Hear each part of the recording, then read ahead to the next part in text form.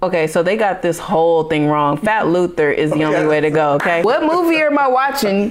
Forget the shooting the cop in the face.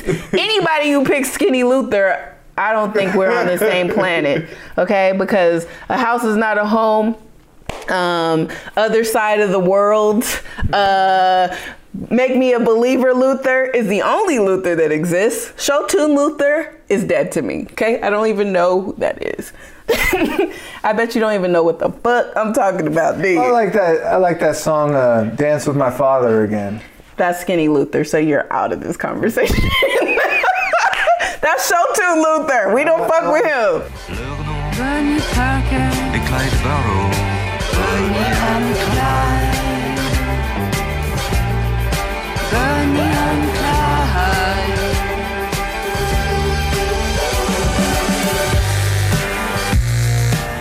Welcome to Black and White Movies. I'm Jared and I'm Danielle. This is a podcast where we discuss two movies that are thematically bonded to one another or have some other connective tissue that warrants examination. And today we are going to talk about 1967's Bonnie and Clyde and 2019's Queen and Slim. Danielle, do you want to tell us your own original synopsis for Queen and Slim? Why'd you have to say my own original synopsis? Because that's just the format of which we do things. Yes. Queen and Slim was a movie about a date gone wrong. And that's your synopsis? Yeah, because that's you're right. We'll actually talk about it because that is a part of what I want to talk about with that movie. Excellent. So to intro Bonnie and Clyde, Bonnie and Clyde is kind of a retelling of the Depression era true crime saga of Bonnie Parker and Clyde Barrow. It takes liberties with the real life stories as well as with the cinematic conventions. This film was a milestone influenced by the French New Wave. It arrived at the beginning of the Hollywood trend towards counterculture, exploitation, and auteur-driven movies. So we're going to get into both these movies and talk about them both. I would like to start this by kind of doing a little bit different than we did before. Kind of talking about both movies mixed in. Sure. So I want to start with Bonnie and Clyde. The younger generation may not realize that is actually, those were real people. Yes. And so they've been glamorized, so to the point where you think that they are folklore. Jesse James, he had heroes from back in the Westerns, and Clyde in particular, and he wanted to be an outlaw. And he came up during an era where, there was such vast inequality, kind of like we are in today. Queen and Slim, like I said, is just a Tinder date gone wrong. Yes. Yeah. And it's people with their backs up against the wall. It's either fight or flight, right? So those are the kind of, just starting out as a blanket. I think that I wanted to cross those two worlds and qualify it a little bit from my perspective. And that's the biggest difference between Bonnie and Clyde and Queen and Slim is Bonnie and Clyde, they start their journey gleefully murderous and robbing, not murderous, but as robbers, bank robbers, and they're excited and they almost have criminals. They almost have like a sexual excitement for criminality, whereas Queen and Slim are totally reluctant criminals. They're running from the law because of circumstances that put them there. In self-defense, they kill a racist cop. Right. And I would love to say that this is a spoiler alert, but it's not, because the trailer gave it away literally. Yes. From the time the movie was announced, that is the theme of the movie. What do you think about that? So many movies tend to give away all of the plot in trailers to where you get there, you're like, okay, what was, why did I watch this again? Trailers generally annoy me. I try my best to avoid them. If I know I want to see a movie, I don't want to see a trailer. I just want to go in and see the movie. Well, how would you know you want to see a movie if you didn't see the trailer? Because you can always judge a book by its cover, and honestly, you can't. Honestly, sometimes just a poster or a director or a writer or an actor in there tells me I know I want to see the movie. Okay, so you're going based on who's in it and who did it, right?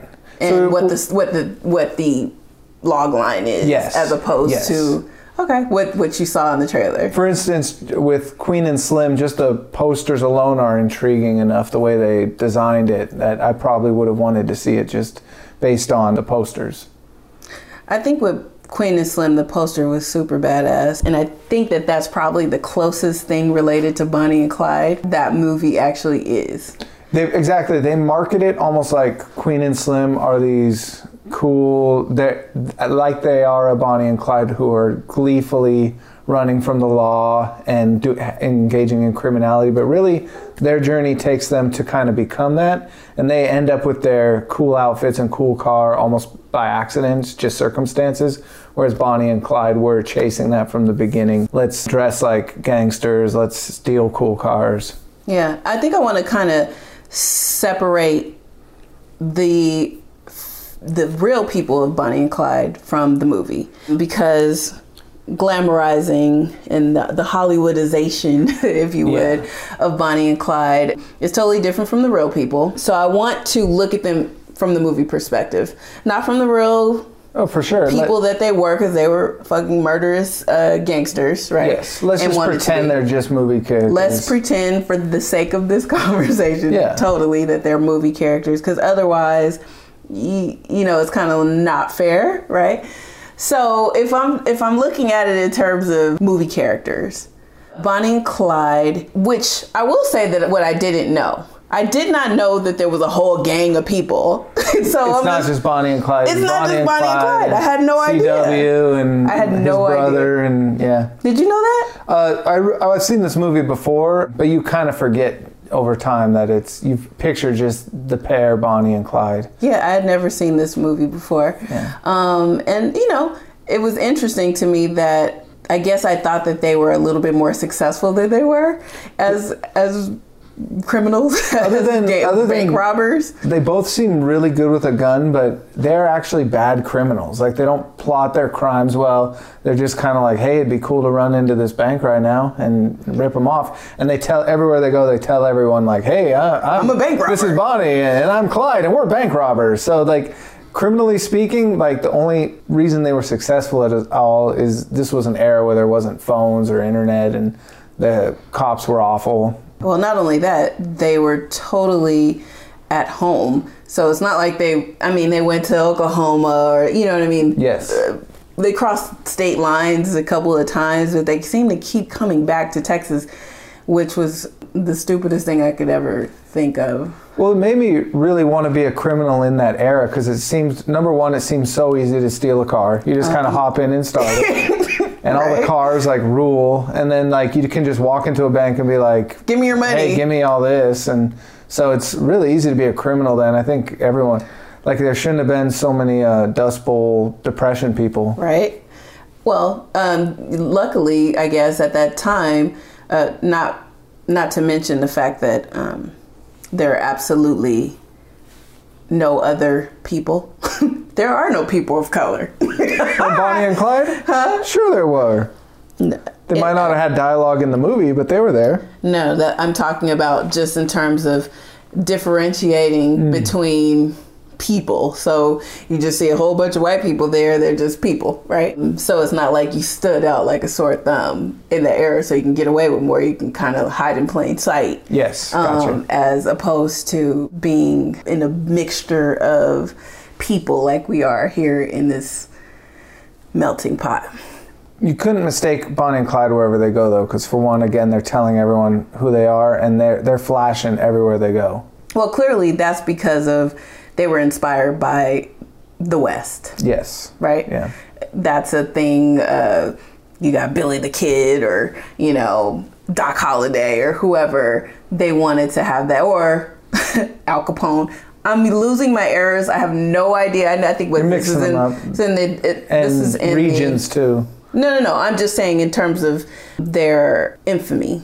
I don't know their inspirations because this was the Depression era, I'm going to assume. So I'm just saying, like, people having their interest in being famous or infamous is more important than anything. And that was their goal, was to be remembered. That was his only goal, is he was going to be a footnote with nothing. There was going to be no trace of him in his lifetime. And that's common in these movies, right? They're both about legacy. Bonnie and Clyde wanted to be remembered, and we come to realize Queen and Slim, I think, what does she say to him? I already am your legacy. You are my legacy. And that's what was important, and then that's why the bookend at the end of Queen and Slim, where kids are carrying it on and they're putting up murals of them, that's kind of the point. Like, they went out in a blaze of fire, but they're passing on a legacy to inspire others. As far as Queen and Slim goes, it was a very entertaining movie to watch on the journey.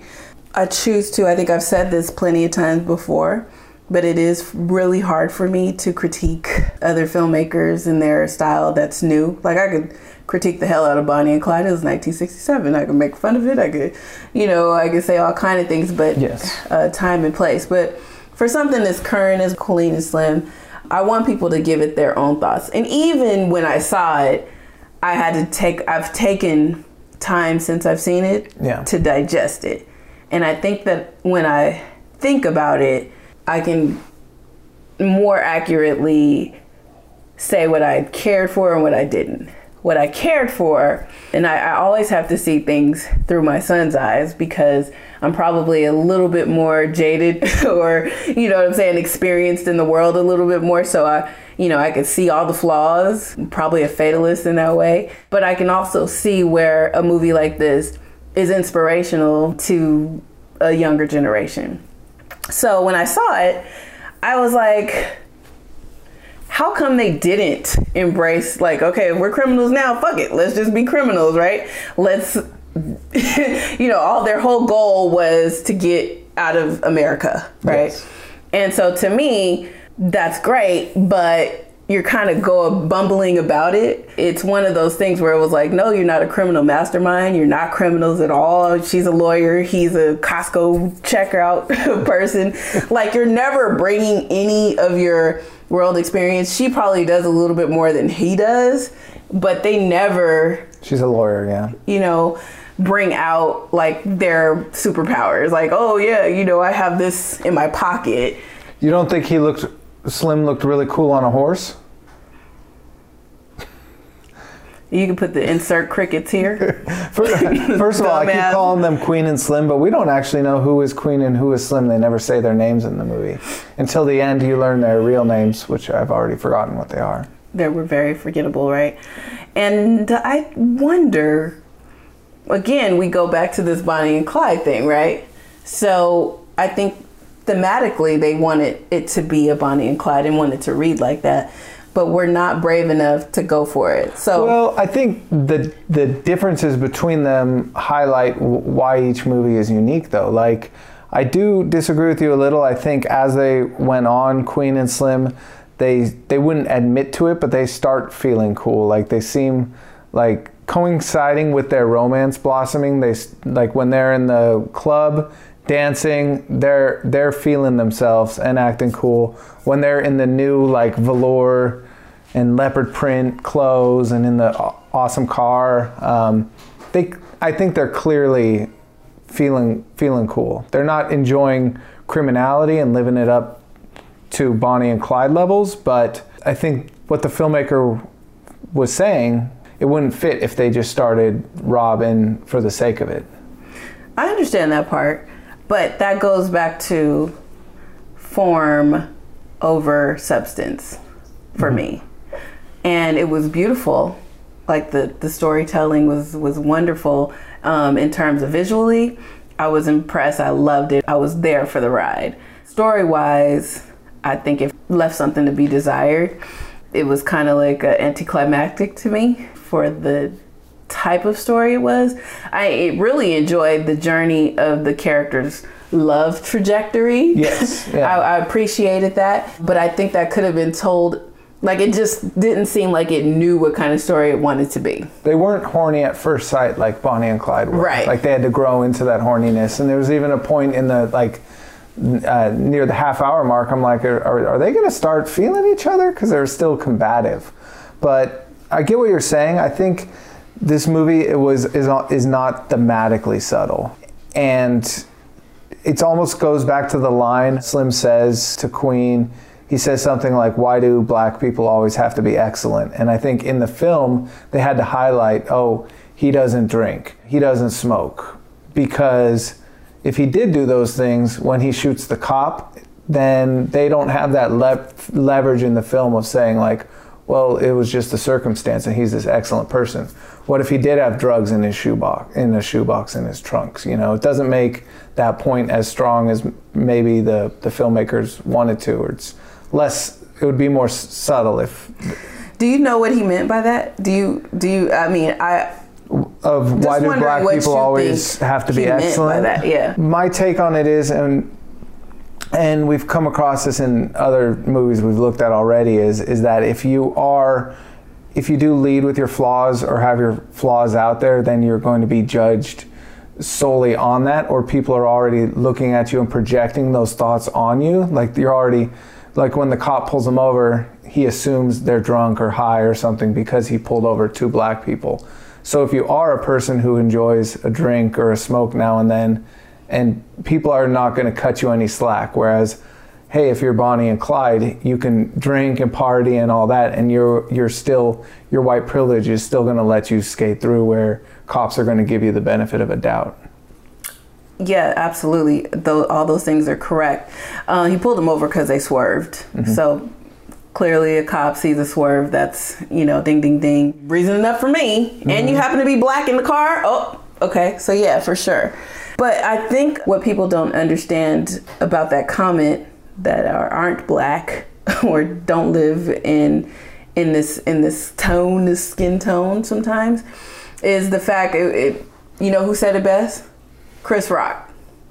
He said that I live next to Mary J. Blige, this is, but my direct neighbor is a dentist, right?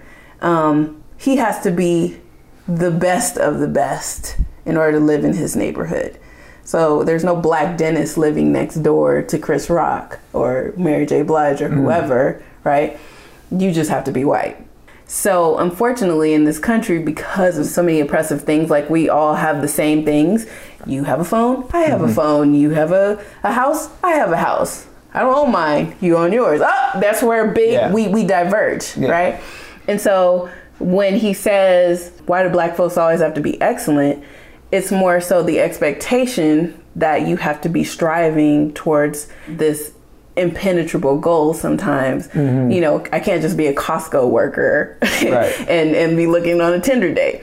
You know, there's a perception that in order to even have time for and she treated him like that from the beginning in that diner scene, right? Like he was a scrub or whatever, right? Yeah. Like you know, she kind of like shamed him, like, oh, you just look like sad like a puppy. And this is the only place you could afford, and right? Mm-hmm. And he was like, no, it was black owned. Like, you know what I'm saying? He had substance, and she automatically kind of chopped him up to that. And that was some real shit. Like that was actually fascinating. As I said, their relationship was the most fascinating thing about it.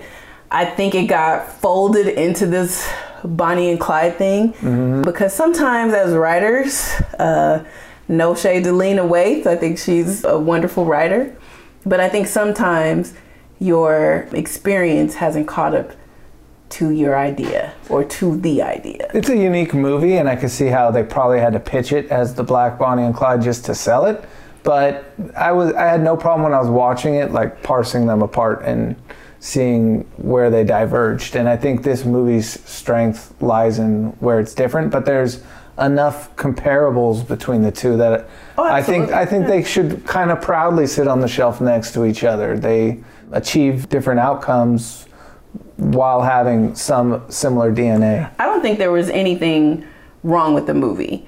I just think that the expectation of it being a Bonnie and Clyde, it kind of shows where, just like we talked about with the Joker, yes, right? You can't really go over that edge and be black at the same time. You're saying it would be nice to, why not have a black movie where you can enjoy the criminality and have fun with it? Absolutely. Like white people were invited to with Bonnie and Clyde. Absolutely. And a lot of it, I agree with you. And that's one of the differences of this movie is highlighted by that, is that Bonnie and Clyde, although they didn't really articulate it that well, they were going after the banks in the Depression era. So the common person can be like, yeah, rah, rah, we're all poor, go after the banks. With Queen and Slim, it's cutting to the heart of white supremacy and police brutality and all that. So while they were just as righteous, and in many ways they embraced their cause more, it's a little bit of a darker theme to gleefully enjoy. But I could see a movie that's tonally different where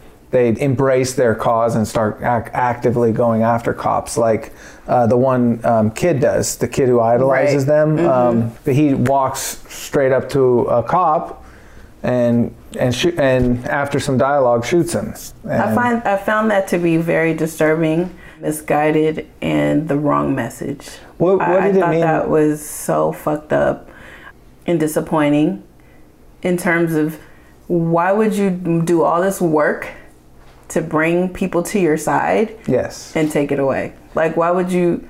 I understand the complexity that you're trying to present in youth and how people see things, but you just sent somebody down the same wrong path that you were just trying to, through this whole movie, overcome. I found that to be. What does it say that the cop ridiculous. Was black? I found that to. Do we really want to go into my thoughts on that? Sure, okay. Yeah. Well, fuck it. That's what we're going to do then. I think they had to make that cop black because they want to send a message. Remember, this is still Hollywood. As much as the filmmakers have been going around saying this is our movie and our ideas and our this, our that, then either you're working for them in that way and you're not allowing yourself to say no. This is not a all lives matter kind of thing or blue lives matter type of thing. This is a specific thing. So the cop comes up to the kid. The part we're talking about in the movie, if you're listening, if you haven't seen it, is a kid. He idolizes Queen and Slim, and as they go around the country, they're finding that they have created this synergy, and that people are like, yeah, somebody finally fought back. They're you know what I'm saying? Inspiring a social movement. Yeah. Right. So like everybody in their mind is like, why the fuck is George Zimmerman even alive? Like, it's all these gangsters. How is he still walking around here, right? So in this moment, in this area that they're in this town, they're going through and there's a rally and they're going to confront the police, and there is a confrontation. And this one kid who is idolizing and looking up to Queen and Slim, probably because the man's foot has been on their neck, right? He ends up shooting this cop who's like, hey, brother, you know what I'm saying? He shows himself to be a black man, like, look. Yeah. But the kid can't see past his police uniform to his skin and kills him. Yeah. Right? That was devastating and took away from the whole story. Well, I'll say this. I was in the theater, and in that exact moment, I hear this guy say, fuck it, and get up. And I look over, and him and his partner got up and walked out, and it was a black couple. And they got Let me tell you right now that you ruined the whole fucking movie with that one moment. Like, you literally, I was going to go ahead and give a pass to you sitting in the parking lot and having the fat kid and the man you hit on the ground calling his wife or his baby mama bitches and this and that. I was gonna let that go. I was just kind of like, what? So what are we saying here? Like, I understand there's nuances and there's different relationships with people, and I was gonna let that go because there is a world where, you know, people talk crazy and they talk like that to their family. Fine, whatever. What I could not do is continually, it was like the most downtrodden movie if you really start to think about it, right? It was one, they didn't win at any point. They weren't evading capture. It wasn't like The Fugitive. Yes. Right? So there was no Tommy Lee coming after them and they had to evade capture and go into all these scenarios. This is why I said I don't think it really knew what kind of movie it was trying to be. It was trying to be a love story.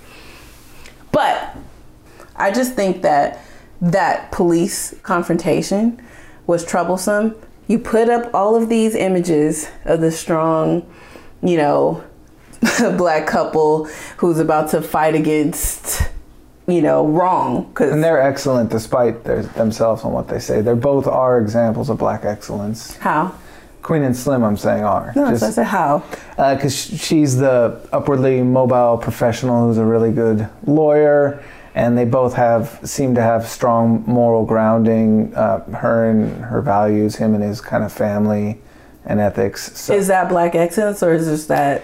I'm saying rearing? It's the kind of black excellence like Slim describes. Well, where does black excellence come from, right?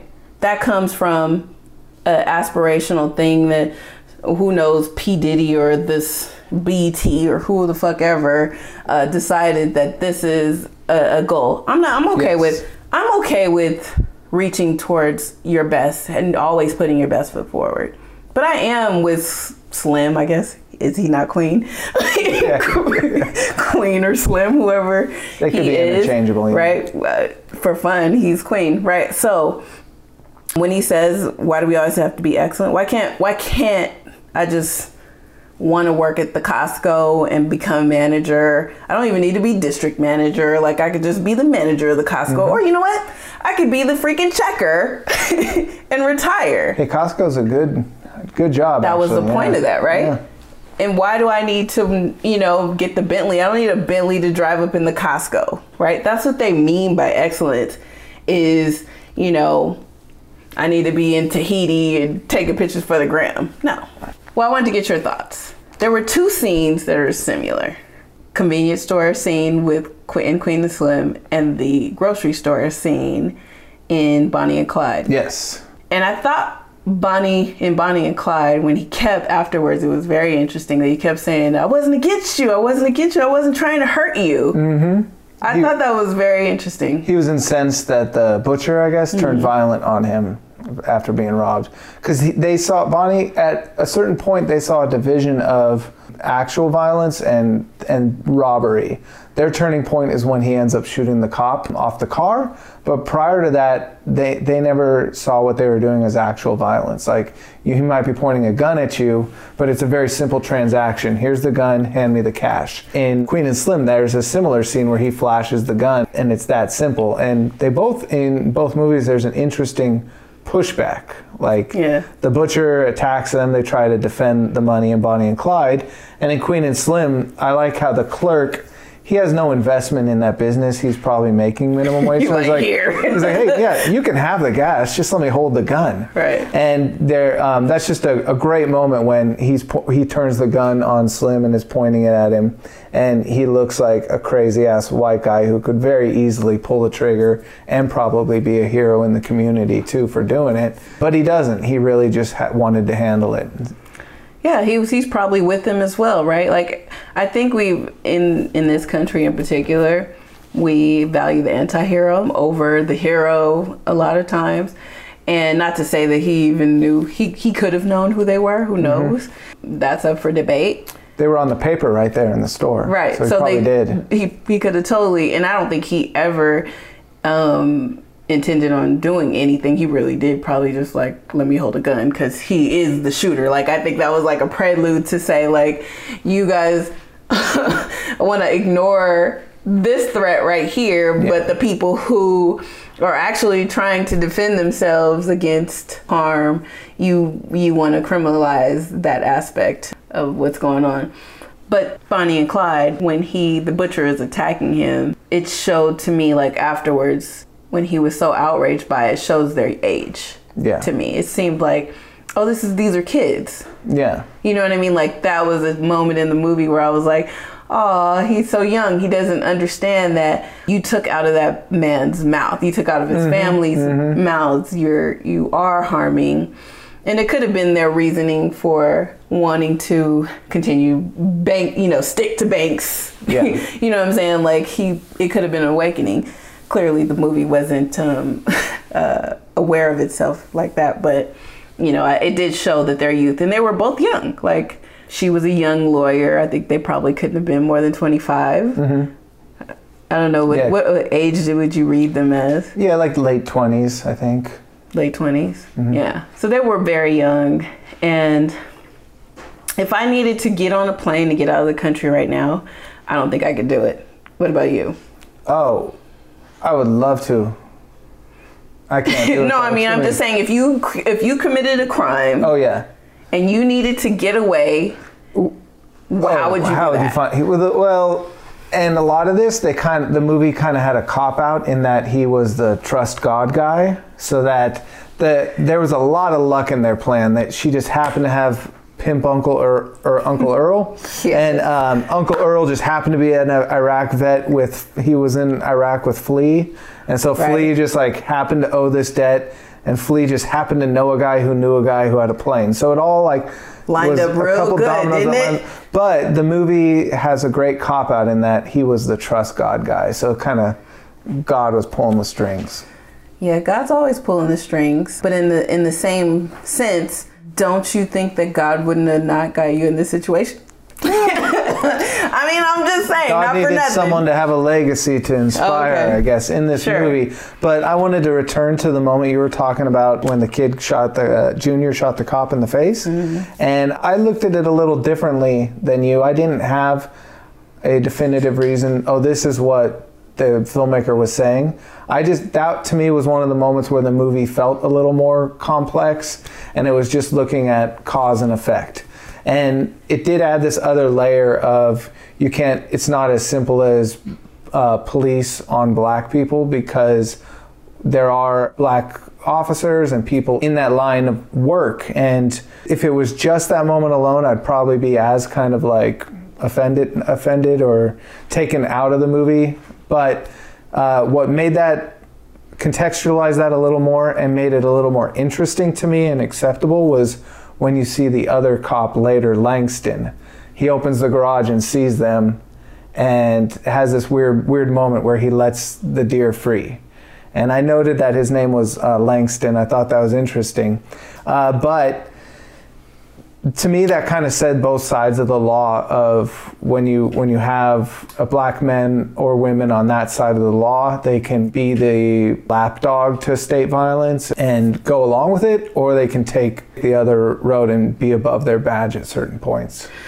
Well, this kind of goes back to the lens you look through, right? Mm-hmm. When it comes to police and being black, being pulled over, it's not hyperbole when I wouldn't know how you felt getting pulled over by the cops. I don't know how that feels for you. I squirt a little in my pants every time. Nice. Like I had the same feeling like in the movie when you're watching it and you feel that tension. I do feel that tension. Okay. But I've had cops point guns in my face and it's... Yeah. I think that it doesn't necessarily turn deadly, painfully so, just casually knowing people who've gotten their ass beat by the cops. Like, do you have friends who've gotten their ass beat by the cops? It's one of those things where it was enough for the person in your theater to be like, I'm not doing this anymore. Mm-hmm, mm-hmm. Like, that's how difficult it is. So I just think that for me to make that cop black in the first place was troublesome. And it didn't redeem itself by letting them go free with the next cop. I think it definitely complicated the movie and maybe bit off more than it can chew. But I will say, I think the filmmaker was trying to say that to a certain extent, once it's an issue between black people and police. And once you put on that uniform, you're maybe not representing your people as best you should. I'll say it like this. We talk about this, we've talked about this, probably it's a theme throughout all of our shows so far. And that is that you don't believe that film should be responsible for making people or inspiring people to do anything, right? The problem with that is the reason why people or cops feel the way that they do towards black people, or anybody feels the way that they do toward black people, is because of a constant, persistent propaganda against and instant criminality of black people through media, right? Starting with Birth of a Nation, yes. and going on till today. So you can't say that it doesn't inspire, it doesn't mean anything, that, you know, that there's this thing. It does. Because Bonnie and Clyde, let's just be clear, would never have made it an inch, right, outside of whatever hodunk town that they came from, had they been freed slaves who decided to do the same thing. Yeah. Right? You see how the man crept out from some obscurity when they were sleeping in this abandoned house, or this repossessed house. Okay. Say it. You got this random black guy. Let's talk about that. I just want to get your take. I love that the scene in question. Okay. The scene in question is they squatted in a house.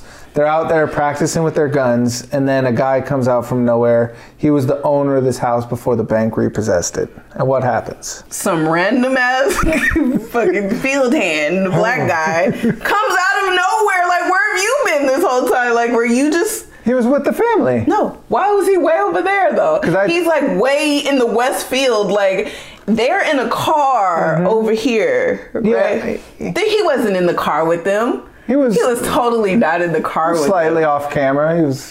He was slightly off camera. Are you crazy? He was like coming from like randomness. I took it as this family used to have a farm. The farm failed. They lost their house and they moved on. And he was like a friend that they paid money and lived with them to.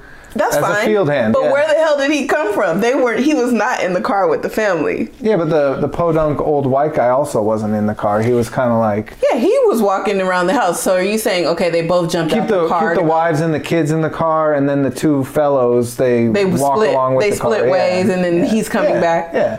I just thought it was weird that he goes, hey, my friend, come over here. And what's your name, guy? And the guy shoots as well, smiles, but he doesn't get any dialogue. So I took that as like, you could have given the guy some dialogue. Every single time a black person popped up in this movie, they just came up out of obscurity. Remember at the end when they got shot up? Like, what are you guys doing? They were onlookers. It was important to have onlookers. So they were like, you got this group of white guys shoot this other group of white people, then some black people came to be like, oh. You got the good old boys with guns who just shot up a whole bunch of white kids. And you're going to come from a mile down the road and walk up on this event. Yeah. Well, that did not happen. The cops actually did a service out of respect to the black people, in that they saw them coming and they said, "Oh, we better have this shootout before they get close to us, because we wouldn't want them to die in the crossfire." Sure, friendly fire, yeah. That was super weird and random. Okay, it was random, but Bonnie and Clyde was that moment we're speaking of. By the way, is the moment where Bonnie and Clyde turn and they start to articulate what they're doing. We're taking on the banks. They're somehow justifying their criminality. So it was a weird but important scene. Yeah. I wanted to ask you one other question about Officer Langston, though, when he lets them go. Oh, perfect, because I have something to say about that. Go ahead. He let them go because in his own way he respected what they were doing. What if he hadn't have let them go, though? What if he said at that point, like, I have to take you in, and he peacefully arrested them, came around the corner with them in handcuffs? They wouldn't have died in that shootout at the end. Would Queen and Slim and their legacy been better off for it if they went to jail? That's one way of looking at it, and could have been an interesting change in what we thought would have happened, right? I think that he didn't do it for them. In my opinion, it looked like he did it to give a good middle finger to the asshole cop partner of his that's sitting outside. Who just called him boy. Right? So it wasn't necessarily for them, but they ended up getting the fruits of his middle finger. I think the part of Queen and Slim that we're missing is that there is no world where cop killers surrender and are peacefully brought to trial, right? Yeah, that doesn't happen. That's not going to happen. They're going to appear to have been armed and dangerous and shot dead before they even made it to the police car. They're not going to make it. If they do make it to the jail, they're dead there. You're dead anywhere. And I think that is the point. Ultimately, we know that we're going towards their demise. Yeah. Yep, sorry, And spoiler. They didn't make it. But that's kind of the tragedy, the alignment, if we're lining them up with Bonnie and Clyde, the tragic love story that we had going here. It was fascinating that they decided that Clyde wasn't a lover boy. And I'm no lover boy, Bonnie. And I thought that was actually interesting. They never talk about those kind of things. He was impotent. Yeah, right. Yeah. At a young age. Mm-hmm. And it could be from malnutrition. There's a lot of reasons I think impotency happens that men don't talk about. Mm-hmm. But to have it in a film like this so early on, especially they start with such horny energy, like you're Faye Dunaway, you're introduced to her just kind of stripping for herself, naked, she's and really horny, looks out the window and is like, oh my god, tips pressed up against a handsome boy, I'm horny now. And like some random guy standing at my car. Or, like, what? I was so confused by that opening. Yeah. Not to mention that I was already bored to death by the damn intro credits. All four characters have a slow burn romance. With Bonnie and Clyde, it's because Clyde is impotent. It seems like only robbery gives him a boner. With Queen and Slim, it's more like they both have values. Like Slim is religious and he's also just a respectful guy, but also they don't really hit it off that much at first. But I will say we do learn that Slim is in no way impotent. Once they do come together sexually, we see every pump. Right? What did you feel about that being intercut with that rally? Like, did you find that to be... It was odd. Like, what are we talking about here? Like, you haven't done that the whole movie. Yeah. Like, why did you dilute the importance of each of those moments by intercutting them? Well, that's a weird choice to me. They do say later that, fucking makes children, and they're talking about birth and all that. So I think it was saying, like, in a way, protests are a fruit of their labor, and here they are sexually realizing their union together at the same point the world is kind of realizing what the two of them coming together means. But it also could have just been a functional thing, because that sex scene would have seemed really long if you were just watching it continuously. It was really long without it. Yeah. Which I'm not mad at it at all. I just don't understand, why would you build this up again and then take it away from me that I was rooting for them to get together and to come to some sort of place where, in this all against all odds, that you find this little moment of pleasure or happiness or togetherness or bonding. So why then dilute it with something that was equally important, an important buildup? So you sat there and you said, we're not going to make either one of these things satisfying. Exactly. Yeah, the audience can't enjoy their love because they just witnessed tragedy. What did you think about the acting? Bonnie and Clyde has some of the trappings of its time, and Queen and Slim, in terms of the formula of it, some of the dialogue seemed a little on the nose, but the performance-wise, I thought everyone was great. I feel like I'm gonna go with characters instead of performance. If I look at a movie and I see performance, then it's probably not a good movie. That's my general observation. So when somebody says, "Oh, she acted her ass off," or "she did such a great job," I'm like, that means the movie wasn't that great, right? That's the director in me. As a writer, I go for a little bit of on the nose, not so much as, like you said, Queen and Slim happened to have, but I appreciated what it was trying to communicate. Because whereas Bonnie and Clyde had a poem at the end, I think the whole movie was poetic with Queen and Slim, with Queen or Slim being the narrator of the entire thing. So it felt like that the female character. She was the guiding factor. I loved Slim's character and his masculinity. He taught her a lot more than she taught him in so many ways about how to treat him. You know, it's like you let people know how you would prefer to be treated.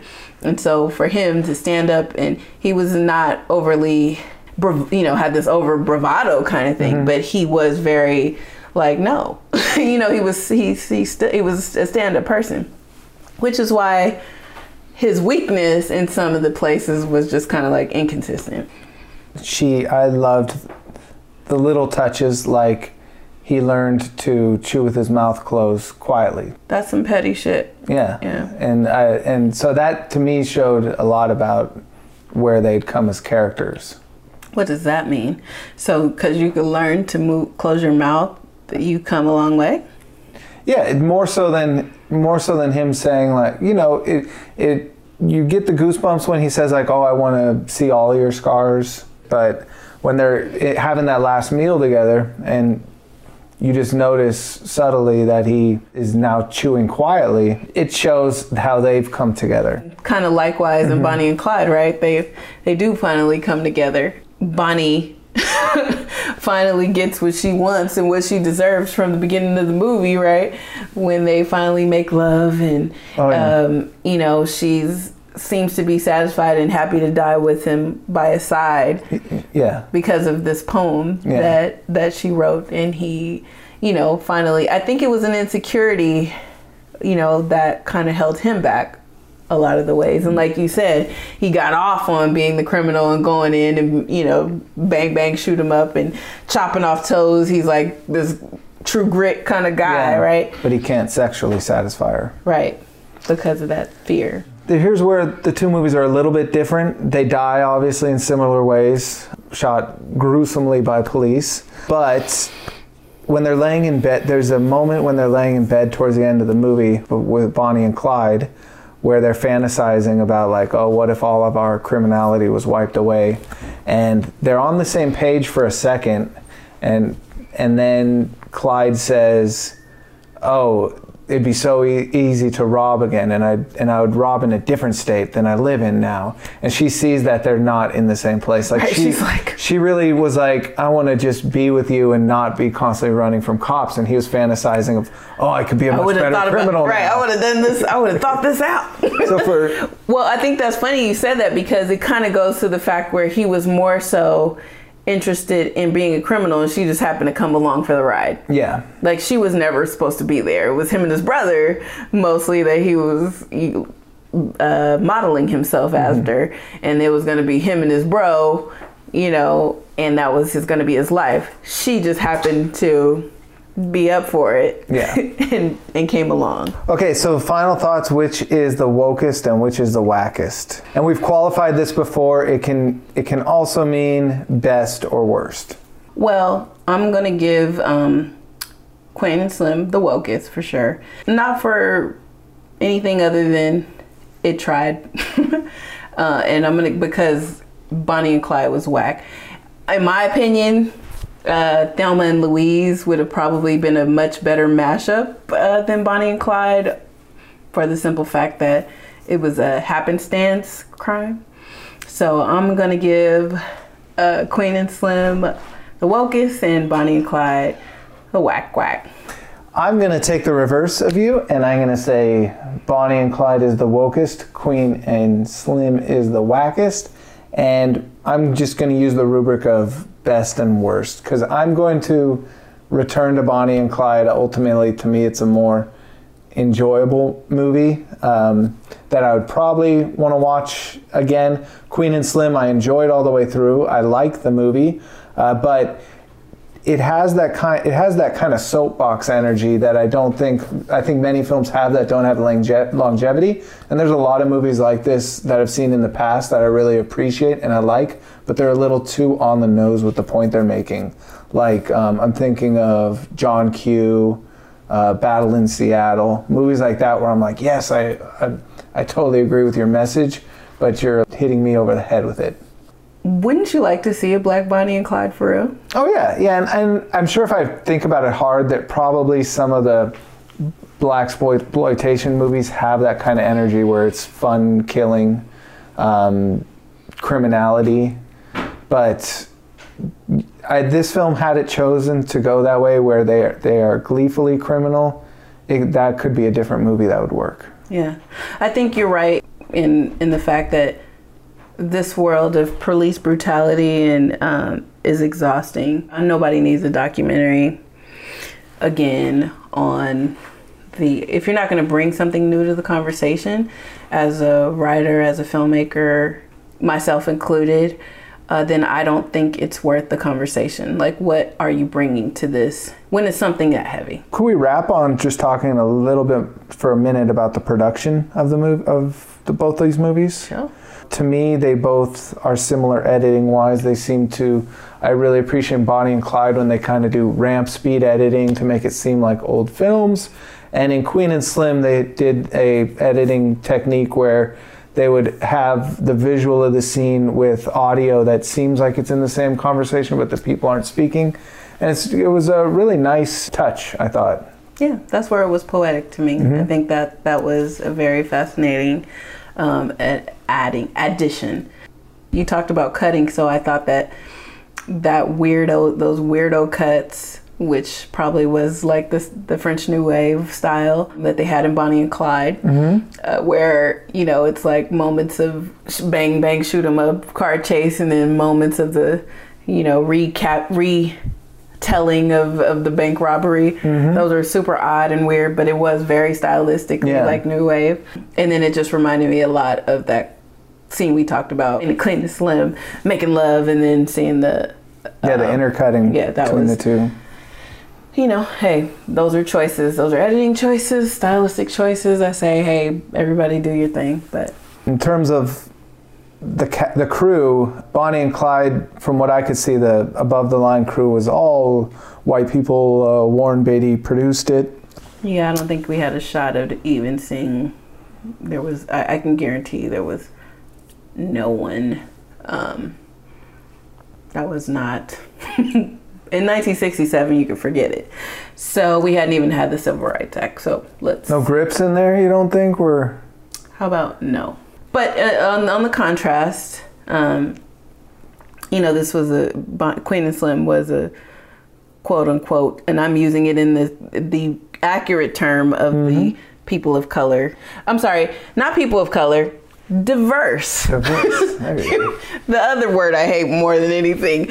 It was a very diverse crew of people. There was diversity. So you have producer Lena Waithe, writer.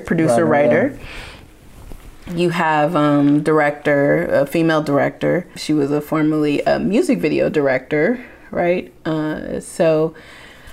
Melina Matsoukas. Yeah, was that a Greek or something? Sounds Greek, yeah. Greek last name, so a biracial lady. And then you had Daniel Kaluuya, a lot of Brits in this movie, which is always, I know you love that.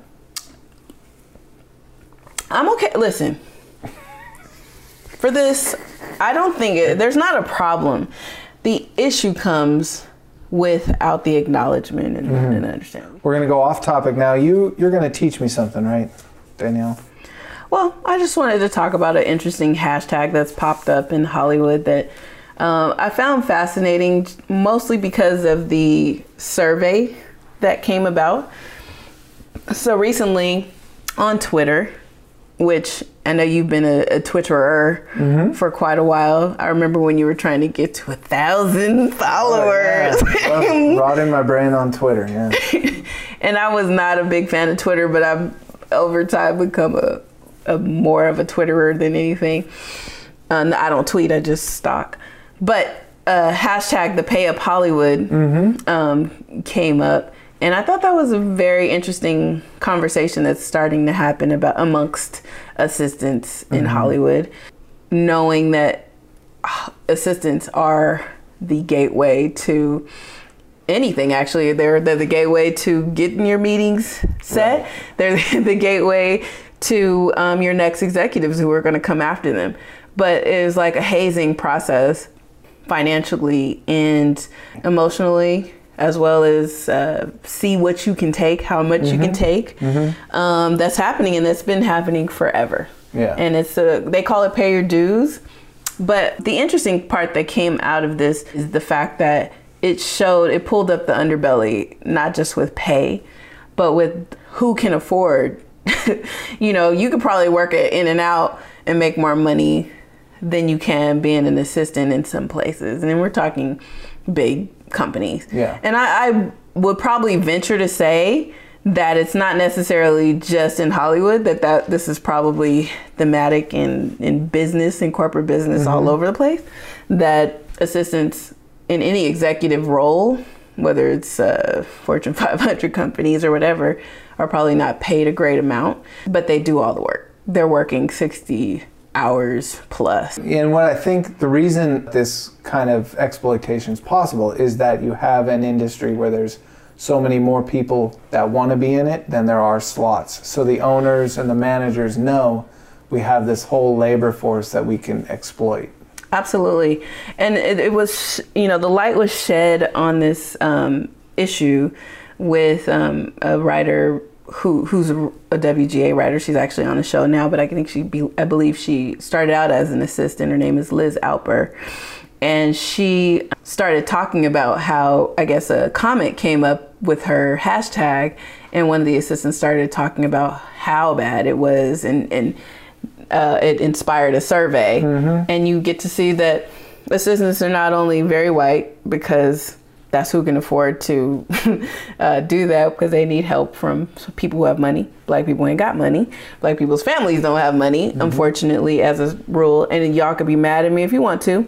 Truth is the truth, but if you can't afford to be supported in some sort of way by somebody else, then you probably can't afford, and not only just financially supported, socially supported. Let's say you have a kid, or let's say you have a dog, right? You need to be able to have that sort of support at home. It's something that the industry is going to start looking at, I think, kind of similar to what they did with internships. And that's why the diversity programs just aren't enough, because what you're encountering here is that this is how white supremacy reproduces itself. You have generational wealth, generation after generation, and like you put it, it is the old money white people that are still living off the money made from slave times that can afford to, say, have their son or daughter, Chad, be an assistant for 5 years and subsidize their life, and then that person has the privilege, the wealth privilege, the white privilege, to have an assistant job, and that will eventually lead to a producer job, executive job, that sort of thing. Yeah. So you can't say that every producer, every executive, every writer, every director started as an assistant, but most of them, that is one of the only paths into Hollywood, is taking, as you put it, that hazing.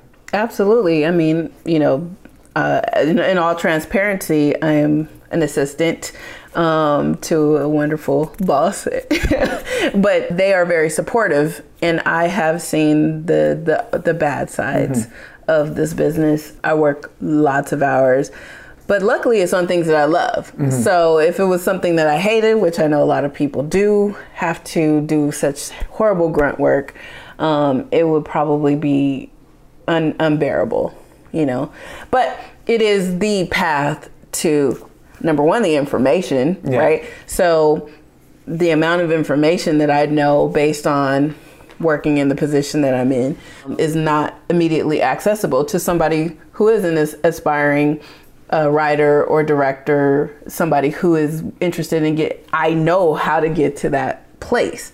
Now, do I have time or energy to write after a long days of work? Not most of the time, you know what I mean? So there's a give and take. Look it up. Pay Up Hollywood. They have some very interesting statistics that came out of that research. It's a blog post by Liz Alper. Check it out and let us know your thoughts. Yeah, and if you want to hire me to be an assistant and abuse me, I am a glutton for abuse. He is actually. You probably would be a great assistant, wouldn't you? Oh yeah, I'm a yes person, and I just spite and hate in the back of my head silently. Nice. That's how it should be. That's how hate should happen. Yeah. Great. Can I bring you a book report, Danielle? Okay. Cool. I would love it. So I'm going to call this a book report. This was my pitch to be a episode, but you are so averse to watching Ernest and Medea movies, I couldn't cajole you to do it. So Sorry, I'm going to interrupt. I am averse to Medea movies. Okay, so hey, listen. One day my dream is that on this podcast we are going to mano a mano every Ernest to every Medea movie that we can. Yeah. But for our holiday here, we're going to go a bit long, and I'm going to give you a report on Ernest Saves Christmas and a Medea Christmas, which I got from the Pasadena Library. I can't promise you I won't jump in on your book report, but go ahead. I want you to. So, to me, I'm a longtime Ernest P. Worrell lover. He's one of my favorite fictional characters. Jim Varney is one of my favorite actors. Medea, prior to this, I'd only seen A Diary of a Black Woman, and I'll say I always had a passing respect for Medea, knowing that at some point I need to deep dive and watch all the movies. I was not disappointed by Medea Christmas. But first, I will kind of just walk you through the Ernest movie. Okay, wait. Can I stop you just real quick? I swear it's going to be short. Oh, yeah. I just want to make sure that I preface this by saying I love Ernest and I love Tyler Perry. Medea. You don't like... has a special place in hell for me. And in all honesty, I have to stop and also say that the only reason I don't care for this is that I don't like comedy. That's becoming more and more apparent to me. Yeah, so there you go. I will say Medea, as much as I love the character, I have a great respect for Tyler Perry, the way he works. But Medea can't compare to Ernest in that Jim Varney, I think, is just a better actor, a more physical actor, and can embody so many more characters. Like you see in every Ernest movie, he's doing multi-characters, Aster Clement, Auntie Nelda, a snake wrangler pops up in this movie. But I'll get into why I think Medea still has an important place cinematically. But Ernest Saves Christmas, what Ernest and Medea both have in common is they're kind of minor characters in their own story. Ernest is a conduit to help other people. Santa's coming to Florida to kind of find the next Santa Claus, and you might think that he's going to crown Ernest Santa Claus. But really, Ernest is there to help him coerce Joe Carruthers, a kids' TV show host character, to be the next Santa. And so the great thing, what I love about Ernest is what his name is for, is he's an earnest individual. So the first act of any Ernest movie is he does do things that could be interpreted as stupid. Like in the service of doing good, he almost commits vehicular manslaughter 10 times over in order to do good deeds, like to save a Christmas tree from the street or to get a guy to the airport on time. Would you characterize Ernest as like an all-in-one Three Stooges? Yeah, for sure. Yeah, and because at varying points he's not dumb like people say. He's actually has these great intellectual runs and wordplay and stuff. But the slapstick comedy is like on another level. But Santa and him immediately, Santa totally gets him, and they immediately fall into this adventure together where Ernest is just doing anything he can to help Santa corral Joe Carruthers. They even pick up a teen runaway. Her name is Pamela, or as they also call her in the movie, Harmony Starr. That's kind of creepy and porny, isn't it? It for anyone else, if it wasn't Ernest, it would be totally sus, because she's doing some minor petty theft and hops in the car and says, "Hey, let's get out of here." And while Ernest is Santa's ally sidekick, she kind of becomes Ernest's sidekick through the movie. He's just helping this teen run away. She crashes at his house with no questions asked. He cooks her pancakes. Yeah, that's really kind of creepy. You would think so on paper, but they got in the movie. It makes total sense, and they help each other along the way. I don't think so. Now, similarly, Medea. The first act of this movie, you think she's an awful character because she's her sister, Eileen, is it? So you're committed to calling him or her. Okay. Yeah. So Medea, the great transgender character. Her sister Eileen gets her a job in a department store, and what's interesting here is Medea is awful to every single customer. But this sets up, for some reason, the whole first act of this movie, Medea is wearing a Santa Claus suit, which is totally unexplained. Other than they wanted to have Medea in a Santa suit on the poster. When they made that damn thing from scratch and they were going to use it. But Medea's awful to every customer in the store. But what this illustrates is Medea's character is Medea's all about fairness and righteousness. And in that role of having to do customer service, she can't do it because it's so false. Here's where I'm going to stop you, because this is where I have to do the Black translation. Black people have horrible customer service skills, according to the world. It's not true, but that is the stereotype. So what they're playing on is an active stereotype of poor customer service in Black establishments or through Black employees. Go ahead. Perhaps, but her sister Eileen has the role down. And what's interesting about their characters... That's why I said it was a stereotype. In that customer service role, Eileen is perfect. She toes the company line. She's polite. But in the real world, she's cutting and rude and mean to her daughter, everyone in her life.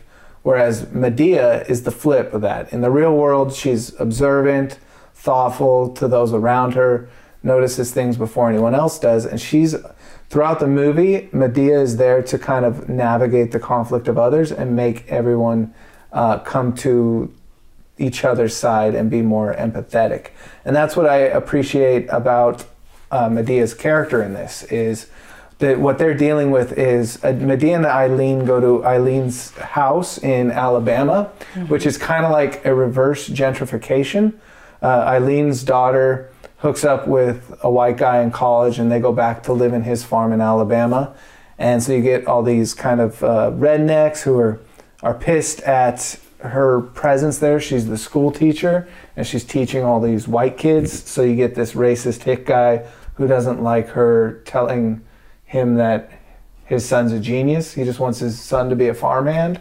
It's like, stop. We always have to be excellent. Stop trying to uplift my son and tell him he did good on a test. And so it's that kind of thing. Hold this field. And so Eileen and Medea show up, and Eileen's daughter, Kim, tries to hide the fact that she's married to this white guy, Connor. And there just tells his mom that's a farmhand. Medea figures it out, and things gradually unravel and fall apart for them. Whereas Ernest has to help Santa corral this Joe guy into believing he can be the new Santa Claus against the odds of like an evil corporate movie company that wants instead to use Joe as their star. Medea has to help soothe the racists of this town who are racist against Eileen's daughter, and they don't want Eileen's daughter's husband to grow his super smart corn, and they're pissed that they have this jubilee going on in town, and Eileen's daughter Kim got a sponsor to save the jubilee, but that sponsor is the evil corporation that is cutting off the town's water. So Medea has to kind of push everyone to navigating these choppy waters and get Eileen to accept Kim dating or being married to a white guy, because she's adamant that her daughter shouldn't be married to a white guy. And so why?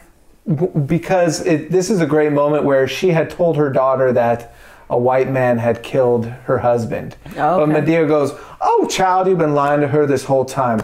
Actually, your daddy left with a white woman, and so your mother's hated white people ever since." So it comes out that Eileen has been lying to... It's painful. Oh, painful. I haven't even mentioned Larry the Cable Guy. Larry the Cable Guy comes out in this movie, and I gotta say, he is the perfect foil to Medea.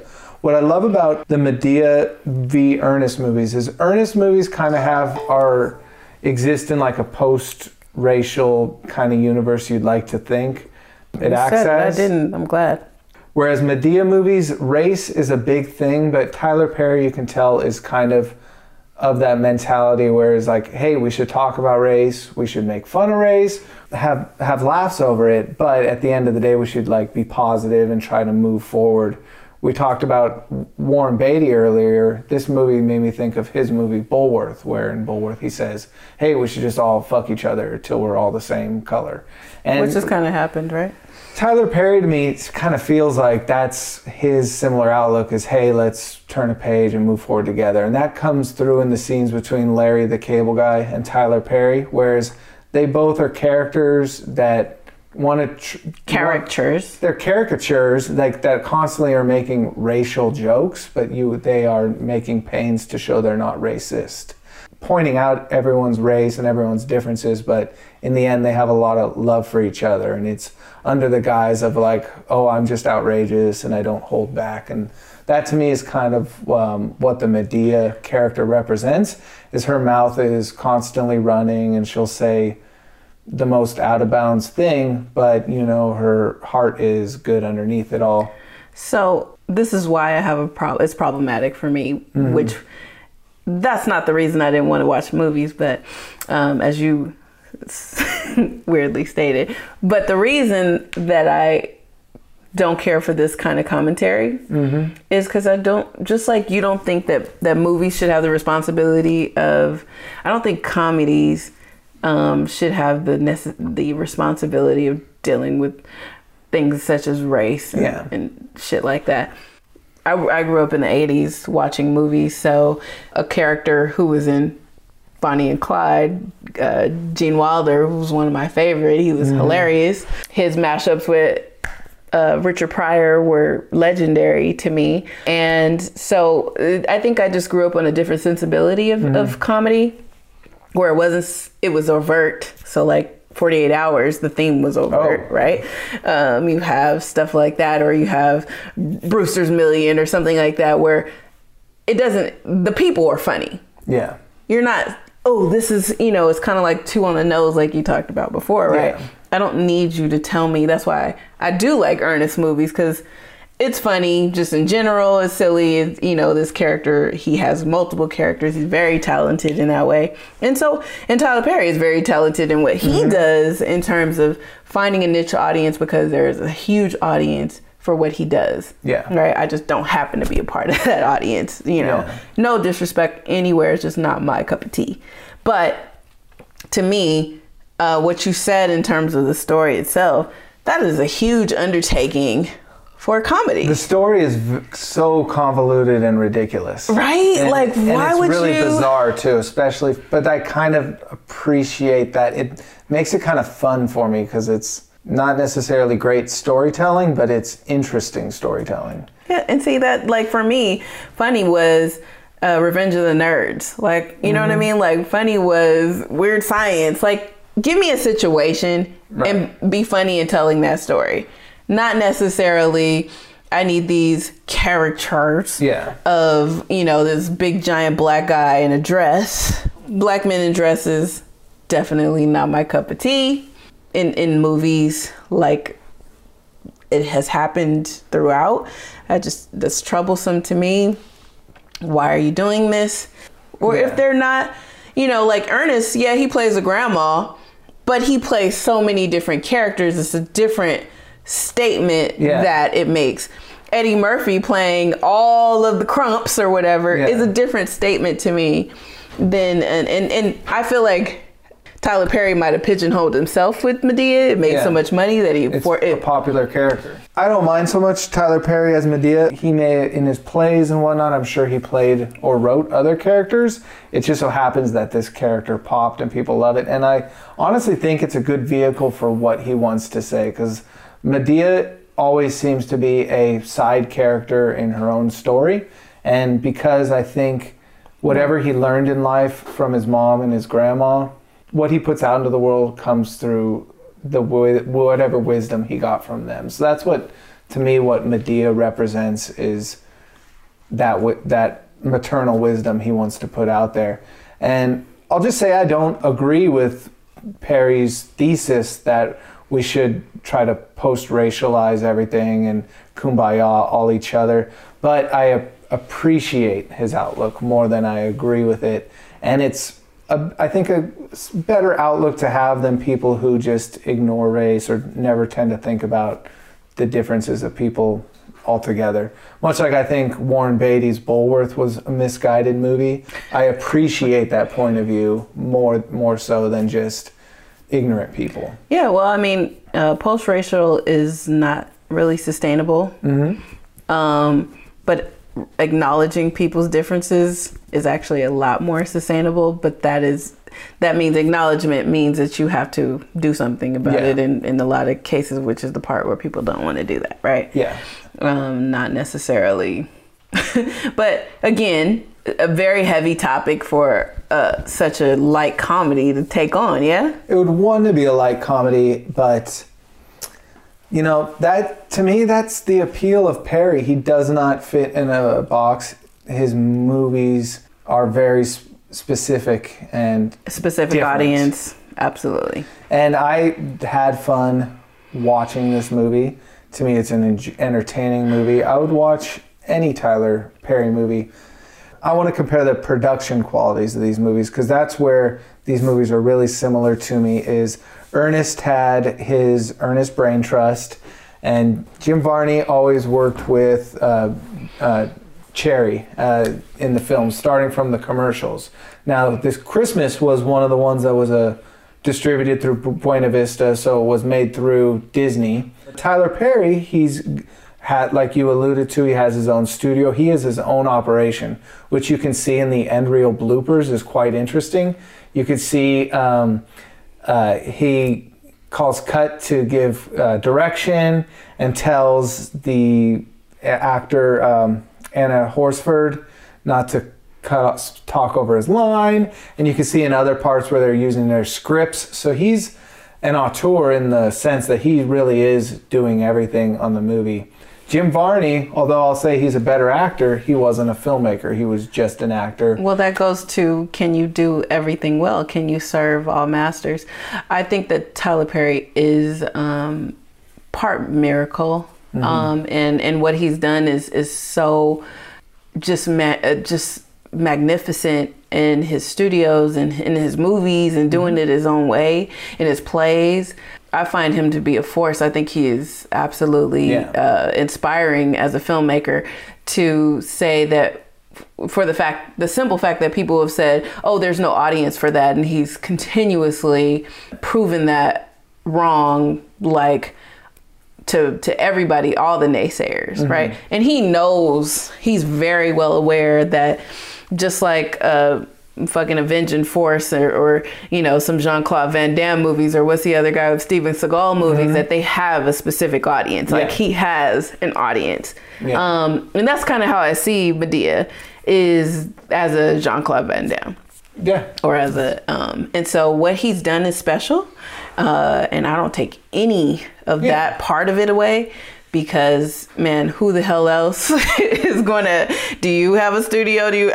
Listen, that's phenomenal. And what they're doing is cool. Yeah, he's building an empire that's employing people. Yeah. And I just really... I think I would like to see more movies like what Cherry and Varney used to do, and like what Tyler Perry's doing, where it's that specificity I appreciate, where they have a niche and they work as like a band of a team that can make these very specific films that seem like they're outside of the studio system. So I want to see the next generation's Ernest and the next generation's Medea. I think we have to take away some of these platforms in order to see that. Yeah. I think a good bow on your conversation here would probably be the fact that I think that entertainment in general is the weirdest. There's going to be two industries left, and that's probably entertainment and robotics, right? Yeah. So anything that deals with automation and anything that deals with entertainment, like as many jobs that get automated, there's less people who are going to be working, right? And so you have, or volunteering, right? So you kind of have a world that's coming about where the box stores go away, people aren't driving trucks anymore, and so now what do you do with that time? And arts are going to come back full circle. And Hope. I would hope.